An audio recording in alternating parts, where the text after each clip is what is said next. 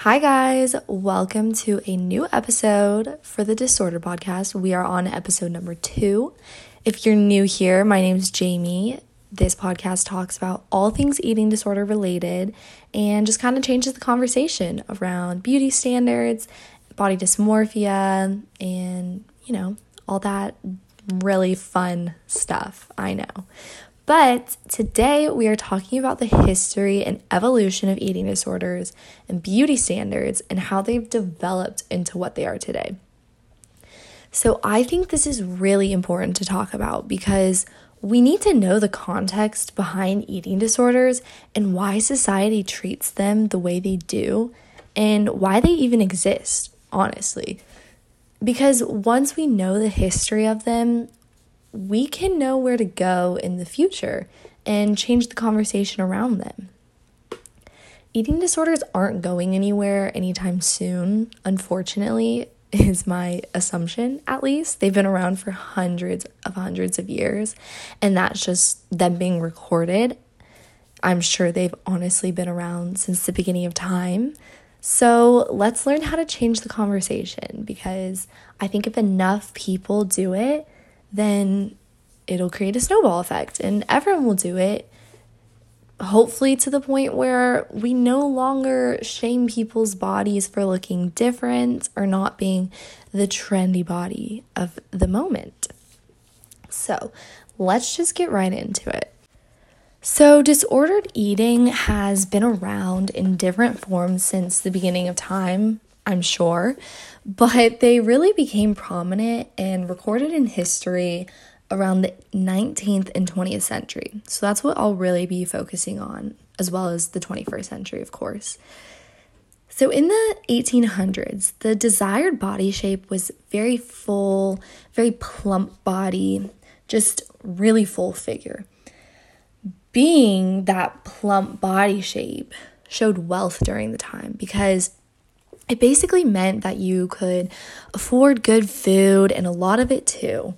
And, people still wore corsets to get that clinched waist look, but they really wanted just full arms, full legs, even though, they weren't really showing that in everyday life, but full face with snatched waist, that rhymes, to really accentuate their chest and other areas of their body, and even wore puffed sleeves to get a really desired full body look. So then we start to shift into the 1900s. And the most notable beauty trend was definitely the 1920s with the flapper girl emerging. Desired bodies shifted from full plump figures to stick thin with bones vibes, like just no fat whatsoever. People really wanted a boyish figure.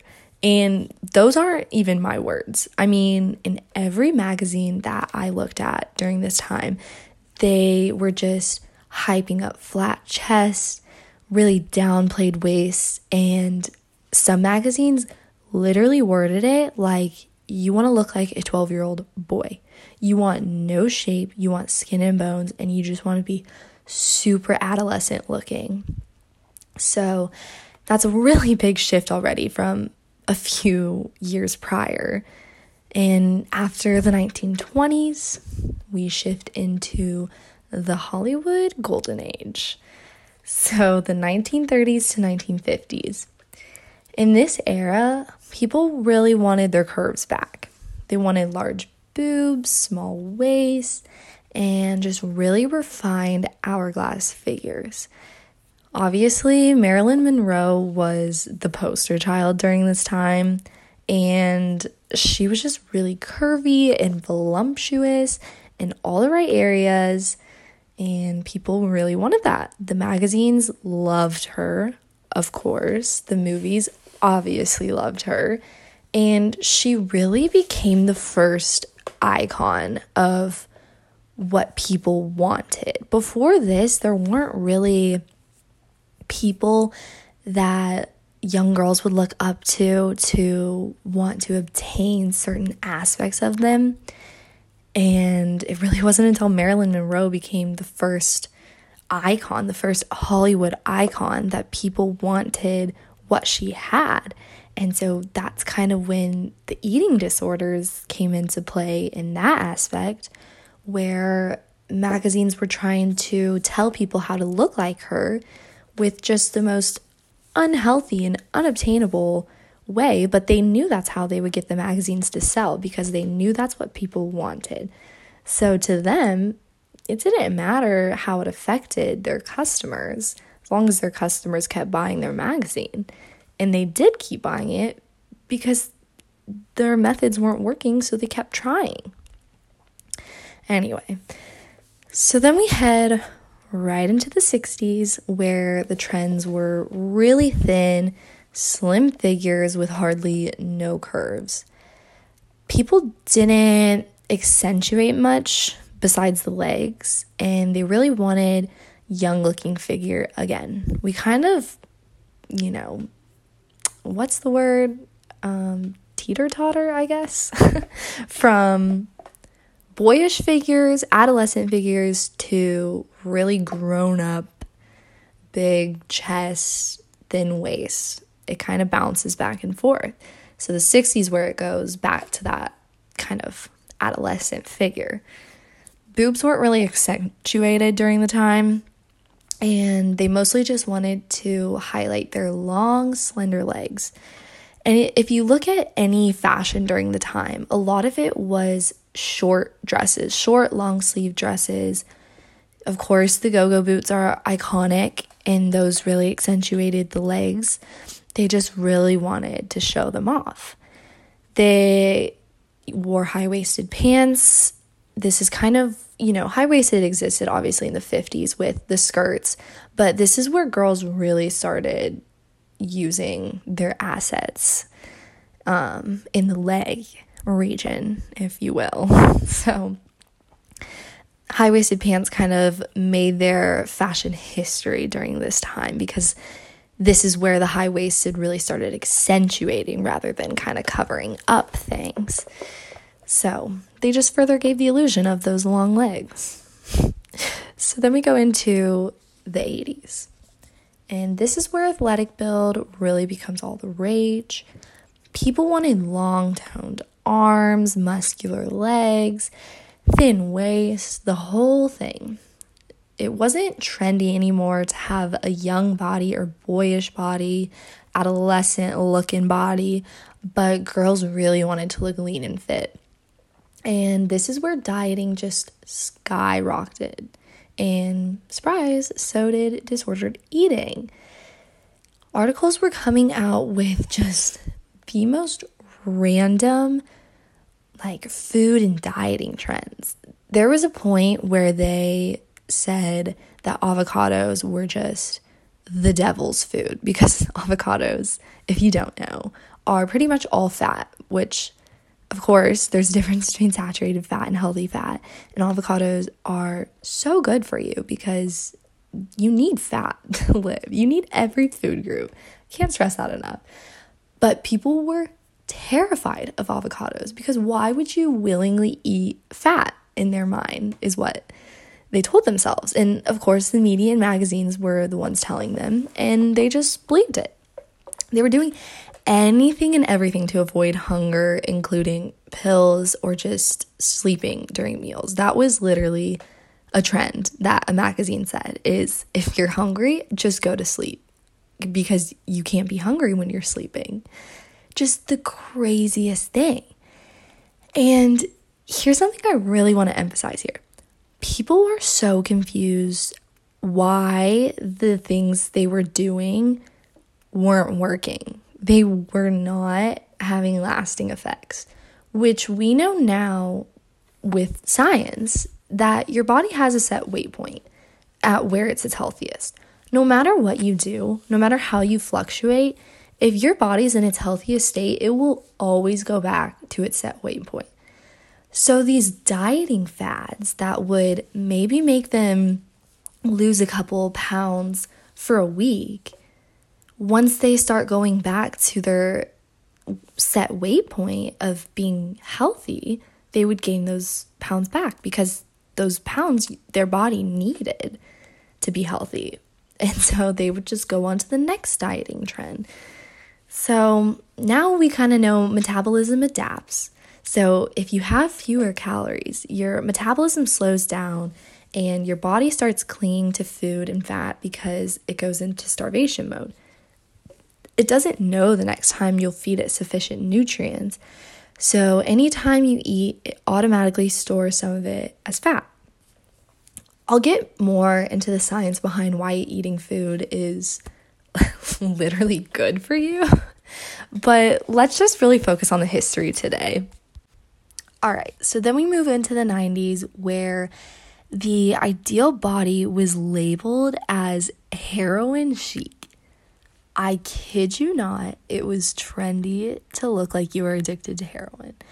Now, I'm a 90s baby, I guess. I don't really feel like I have the right to claim that because I was born in November of 1999, so obviously I remember nothing about the 2 months I was alive in the 90s, so that's kind of why I'm talking about it in past tense.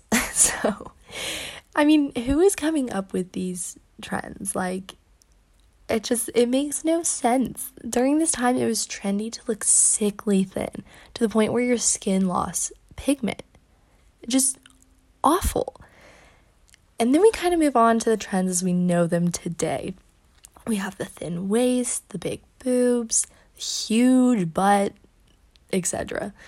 Basically, you need to have fat in all the right places, which, as we know, 90% of those ideal bodies are created through either Photoshop or, a little real life editing. So let's just align the history of eating disorders with the trends of beauty and body shape, which I'm sure you'll know how this will go. Where body trends went, eating disorders followed. Any kind of trend that was, sickly thin looking, of course, anorexia would follow. Any trends that wanted that big voluptuous body, a lot of times binge eating disorder would follow. But here's the thing, eating disorders weren't even treated as a mental illness until the mid-1900s. They were treating eating disorders as a physical illness up until this point, which is crazy. And it wasn't even added to the Diagnostic and Statistical Manual of Mental Disorders, the DSM for short, until 1980. Like, hardly 40 years ago. No wonder our society doesn't know how to raise awareness and have this conversation to help people struggling, when it's hardly been 40 years where people are even semi-taking the disorder seriously. And in my opinion, it's still pretty taboo to talk about. No one wants to be labeled as struggling with an eating disorder because a lot of people don't take it seriously. A lot of people kind of look down on it and more so see it as, oh, that's your choice. A lot of people, when you talk about eating disorders, they kind of just look at you like, oh, so basically it's your choice that you're dealing with this, when people just don't realize it's a mental disorder like anything else. And it's not like we're out here purposefully wanting these eating disorders and struggling with them for a majority of our life. And we're still learning about eating disorders and what really sparks them psychologically. So no wonder the world doesn't know how to act around them.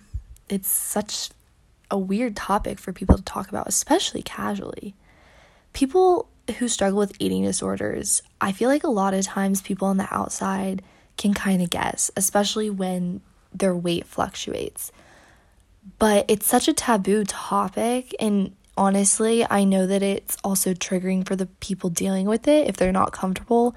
So it's not necessarily, the everyday person's fault for not talking about it casually, but people will talk on the outside about this person who's fluctuating in weight, and they almost feel like this person struggling with an eating disorder owes it to the world to come out and say, hey, I'm struggling with eating disorder, so that everyday person can say, oh, yeah, I knew it. am proven right in that way, I guess. So anyway, whereas eating disorders haven't changed in the past 200 years, ideal beauty standards sure have. We have seen everything from curves to sticks and everything in between. If you don't have a trendy body now, just wait a few months and you'll most likely get your chance. For example, this isn't really body shape wise, but I just remember growing up and hating my freckles. People would make fun of me in elementary school. People would joke that my face looked dirty, stuff like that. And now freckles are all the rage. People are literally putting fake freckles on every day. Like, when I saw that trend, I was shocked because that was something I was made fun of. And now it's a trend and now everyone wants it. Anyway, the big question becomes this for eating disorders and body shape. And I really, really want you to think about this question. What do you actually gain from conforming to society's standards of beauty? And what's that versus what you lose? I mean, really think about that. Sure, I'm not sitting here saying that there's no benefits to having the trendy body. Maybe you get a few more compliments. Maybe you feel pretty 1% of the time when people are hyping you up on Instagram. But what about that 99% of the time? When you're literally a prisoner in your own mind, when you're alone at night, struggling with your thoughts, when your entire life is being controlled by food. And okay, this sounds dramatic, but when you're sitting on your deathbed and you're going back on your life and thinking back on your life, do you think you're going to sit there and say, dang, I wish I had a body that looked like this trend during that time? Or are you going to say, I wish I stopped looking for strangers' approval, because in the end, it doesn't matter. It doesn't matter what anyone thinks about you. As long as you're happy with who you are, it doesn't matter. And that took me so long to figure out. I'm not going to look back on my life and say, when I was 21, I had the ideal body type and it was great.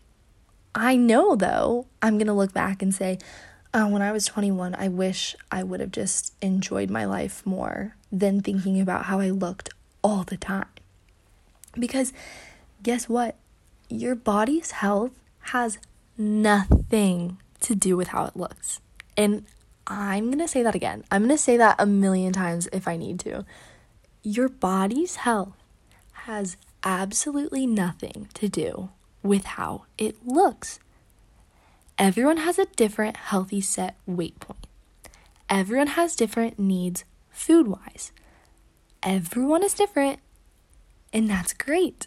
I know it's so cliche to say, but why are we not celebrating that more? That is amazing. That's so cool that there's almost 8 billion people in the world right now. And God made every single one of us different. Like, really think about that. Why are we wasting time seeing what's her face is eating in a day on TikTok just to make ourselves feel guilty for eating what our body needs, just for her to turn off the camera and probably eat something similar but not show it, because that's not what TikTok wants to see. Our body should be celebrated. We can do incredible things. We can literally do things that no other species can do, which, I don't know, maybe that's too deep, but why are we trying to control the things that God made to be able to take care of itself? Your body knows exactly what it needs. It tells you when it's tired. It tells you when it's thirsty. It tells you when it's hungry. But why, when it tells you when it's hungry, do we try to ignore it? If your body's hungry, it's saying, I need energy. Your body's natural desire is to be at its healthiest state. Listen to it. Our body's health has never had anything to do with trending beauty standards. The media knows that. they'll put whatever will sell in magazines and we'll sit there and listen. That's why they keep doing it. So let's stop listening to them.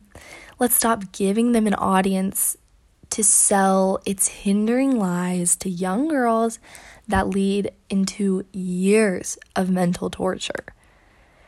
So, where do we go from here? I really want to challenge you this week to, challenge your thoughts about your body. I really want to see if you can stop thinking about the physical appearance and really start listening to what your body's saying. It'll be hard at first because you're not used to it, but just like everything, it'll get so much easier with time. I remember when I first started my recovery journey for my eating disorder, the main thing was I didn't know how to listen to my body's cues anymore because I was going for so long of ignoring them. I didn't actually know what my body needed. And it was really hard at first to listen to it because those disordered thoughts tell you to go opposite of what your body needs. But you really just need to keep going trial and error until you really know what your body needs. If your body's telling you it's hungry and it's craving a certain food, give into it and listen to it. And at the beginning, it might be that your body craves a lot of a certain food group, and that's okay. Just keep listening because it'll even out over time. Once your body realizes that you're not depriving it of anything anymore, it will stop craving it. And that's exactly what my experience was. When I first started my recovery, I ate a lot of certain food groups, but it all evened out over time. And now my body knows exactly what it needs and wants. And I listen to it, and that's what's helped me with my relationship with food the most. So, I'll get more into that aspect of everything in a later episode because I want to keep these episodes nice, short, and sweet so that you aren't listening to me ramble for hours. So we'll end it there, and DM me on Instagram if you do that challenge this week. My Instagram's at Jamie Robben, JAMIROBBEN. Tell me how it goes. Shoot me a DM. Anyway, that's it for today's episode. I will see you guys next week. Bye.